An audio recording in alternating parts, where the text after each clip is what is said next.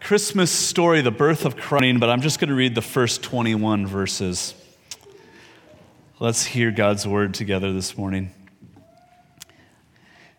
In those days, a decree went out from Caesar Augustus that all the world should be registered. This was the first registration when Quirinius was governor of Syria, and all went to be registered, each to his own town. And Joseph also went up from Galilee, from the town of Nazareth, to Judea, to the city of David, which is called Bethlehem, because he was of the house and lineage of David, to be registered with Mary, his betrothed, who was with child. And while they were there, the time came for her to give birth. And she gave birth to her firstborn son, and wrapped him in swaddling cloths, and laid him in a manger, because there was no room for them in the inn. And in the same region there were shepherds out in the field, keeping watch over their flock by night. And an angel of the Lord appeared to them, and the glory of the Lord shone around them, and they were filled with fear. And the angel said to them, "Fear not, for behold, I bring you good news of a great joy that will be for all the people. For unto you is born this day in the city of David a Savior, who is Christ the Lord. And this will be a sign for you. You will find a baby wrapped in swaddling cloths and lying in a manger." And suddenly there was with the angel a multitude of the heavenly host praising God and saying, "Glory to God in the highest, and on earth peace among those with whom he is pleased." When the angels went away from them into heaven, the shepherds said to one another, "Let us go over to Bethlehem and see this thing that has happened, which the Lord has made known to us." And they went with haste and found Mary and Joseph and the baby lying in a manger. And when they saw it, they made known the saying that had been told them concerning this child. And all who heard it wondered at what the shepherds told them. But Mary treasured up all these things, pondering them in her heart. And the shepherds returned, glorifying and praising God for all that they had heard and seen as it had been told them. And at the end of 8 days, when he was circumcised, he was called Jesus, the name given by the angel before he was conceived in the womb. Amen. This is the word of the Lord. Thanks be to God. Amen. So imagine the heavenly planning meeting. The second person of the Trinity is coming to earth. And so God has gathered the angels to plan the logistics of his arrival and a welcome party. Of course, the angel Gabriel is sent ahead to make announcements. Of course, there's going to be a heavenly host of angels who will sing in praise of the birth of Christ. Of course, the angels would be there to make the announcement, but to whom will the angels make this announcement? To shepherds. To shepherds, watching their flocks at night, sitting out in the middle of the field, in the middle of nowhere, sitting with sheep, probably smelling like sheep. Sheep are not especially noble animals.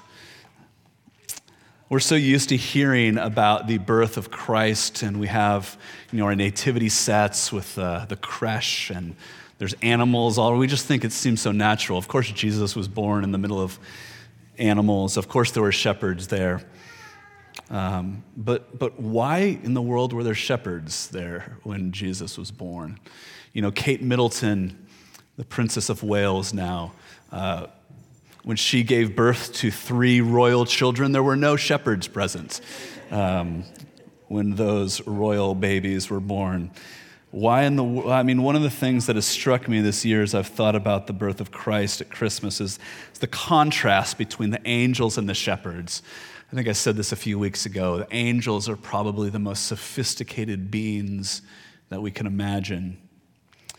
And shepherds are at the other end of that spectrum. Shepherds might be like garbage collectors today. Our society won't function without them, and yet it's not a particularly We don't think of it as a particularly noble calling. Why were the shepherds there at the birth of Christ? Well, this morning, just really briefly, I just want to highlight three realities that Luke 2 tells us that we glean, that we understand more about the birth of Christ because of the presence of the shepherds. The shepherds were the one to whom the announcement that God has come into the world was first made. So first, the shepherds teach us about the importance of hearing. The shepherds heard about Jesus from the angels, and they went to see him for themselves. It says in verse 15, when the angels went away from them into the heavens, the shepherds said to one another, "Let's go over to Bethlehem and see this thing that has happened, which the Lord has made known to us." They heard from the angels, and then they went and they saw. And after they had seen him, the angels, the shepherds spread the word, adding their own eyewitness testimony. In verse 17, when they saw it, the shepherds saw it, they made known the saying that had been told them concerning this child. They told others about him. And then it says that those who heard about Jesus from the shepherds were amazed. Verse 18 says, and all who heard it wondered at what the shepherds told them. But there seems to be that the message, what the shepherds heard, had a more powerful impact on the shepherds than it did on those who heard from the shepherds that Jesus had come. Verse 20 says that the shepherds returned glorifying God and praising for all that they had heard and seen. So the shepherds were amazed and they're glorifying God, and it just says that the others wondered. I think that we all know what it's like to hear something or to hear something without really letting it sink in. And I think the shepherds here are warning us about hearing about the reality of the birth of Christ without really listening, without letting the reality of the incarnation sink in. Sometimes we can dismiss a message because of who it is that we hear it from. And the shepherds, the shepherds hear about the birth of Christ from the angels, and so they respond. But others hear about it from shepherds, uneducated people with no social standing or cultural power. And we, I think, are in a similar position. We don't hear about the birth of Christ from angels. We discover it maybe from a book, maybe from a Bible study leader or a pastor or some sort of speaker. We hear about it from human communicators who are all flawed people. But the shepherds stand for us as a warning not to reject a message because it is delivered by unimpressive and flawed messengers. Shepherds teach us about hearing. But secondly, the shepherds teach us not to fear. The shepherds are out in the fields, and the angels arrive, and it says that the glory of the Lord shone all around them. The sky lights up as the angels who have come from the presence of God now come into the presence of the shepherds, and it says that the shepherds were filled with fear. The angel says to them, "Fear not, for behold, I bring you good news of great joy that will be for all the people." So here's the second thing that we learn from the shepherds. Christmas puts an end to our fear. The coming of Christ puts an end to our fear. Christmas means that we should not be afraid. So that raises the question, what were they afraid of? They weren't afraid of sleeping outside. They weren't afraid of what financial insecurity that came with the vocation of shepherding.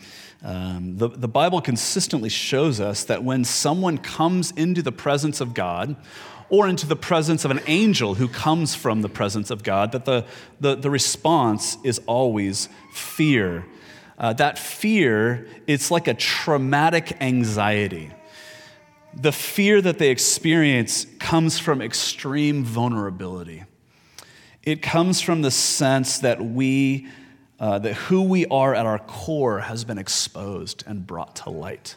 That's what it's like to be seen by God or to be seen by an angel who has come from the presence of God. The sense that who we are at our core has been exposed and put on display before one who is truly good. It's that sort of naked in the lunchroom feeling on steroids, that dream. When human beings chose to rebel against God, it broke our relationship with him. And the result is that we are afraid to be in his presence. Adam and Eve walked with God in the garden and did not know that they were naked, and they felt no shame. But now we, having broken that relationship with God, experience fear in his presence. This sense that we've been found out, caught in the act, and exposed. But it says that the message to the shepherds is, do not be afraid. So why is that? Well, the third thing that we see in this passage is that we have to behold the one who has come.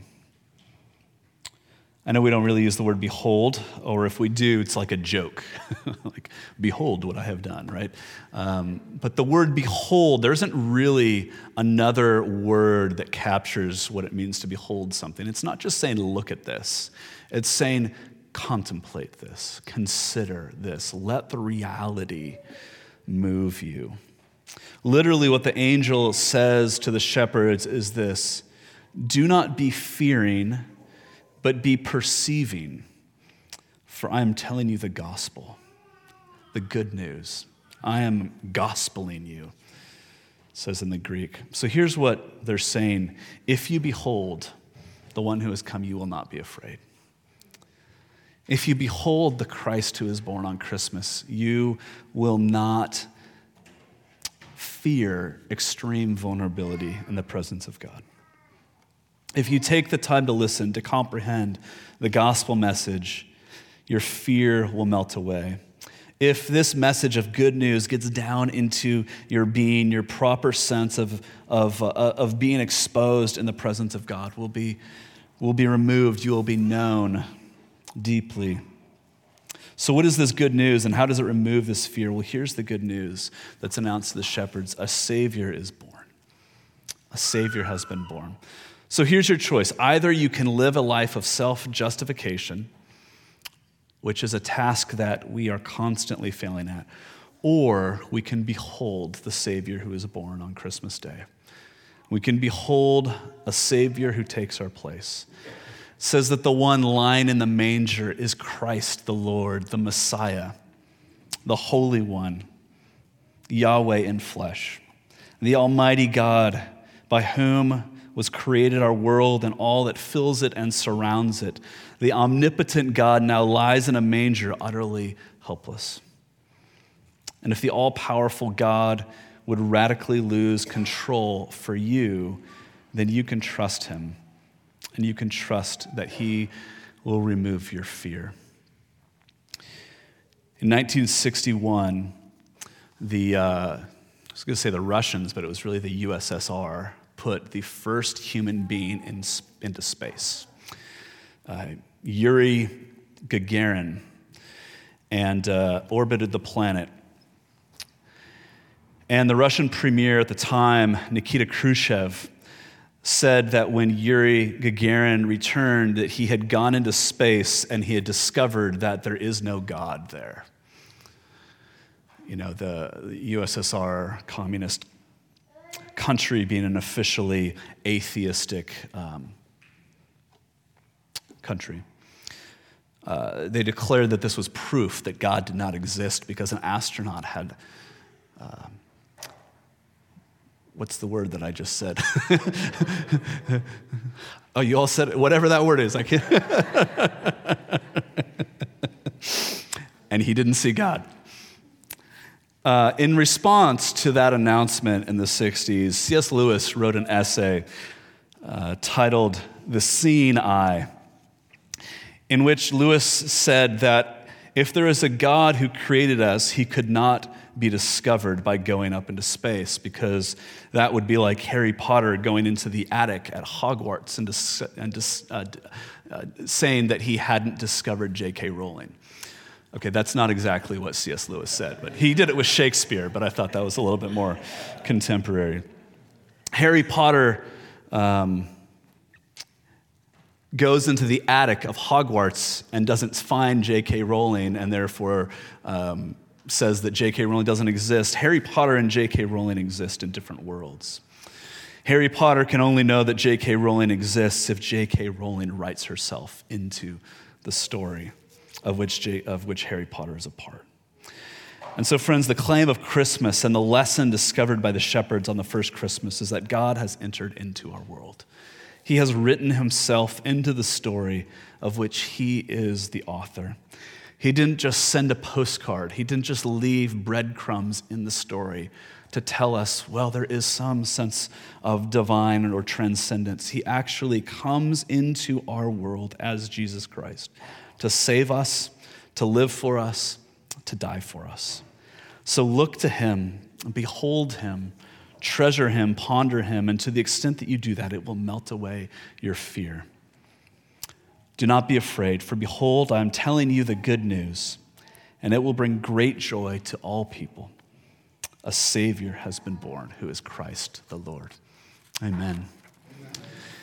We're going to come in just a moment to the Lord's table together.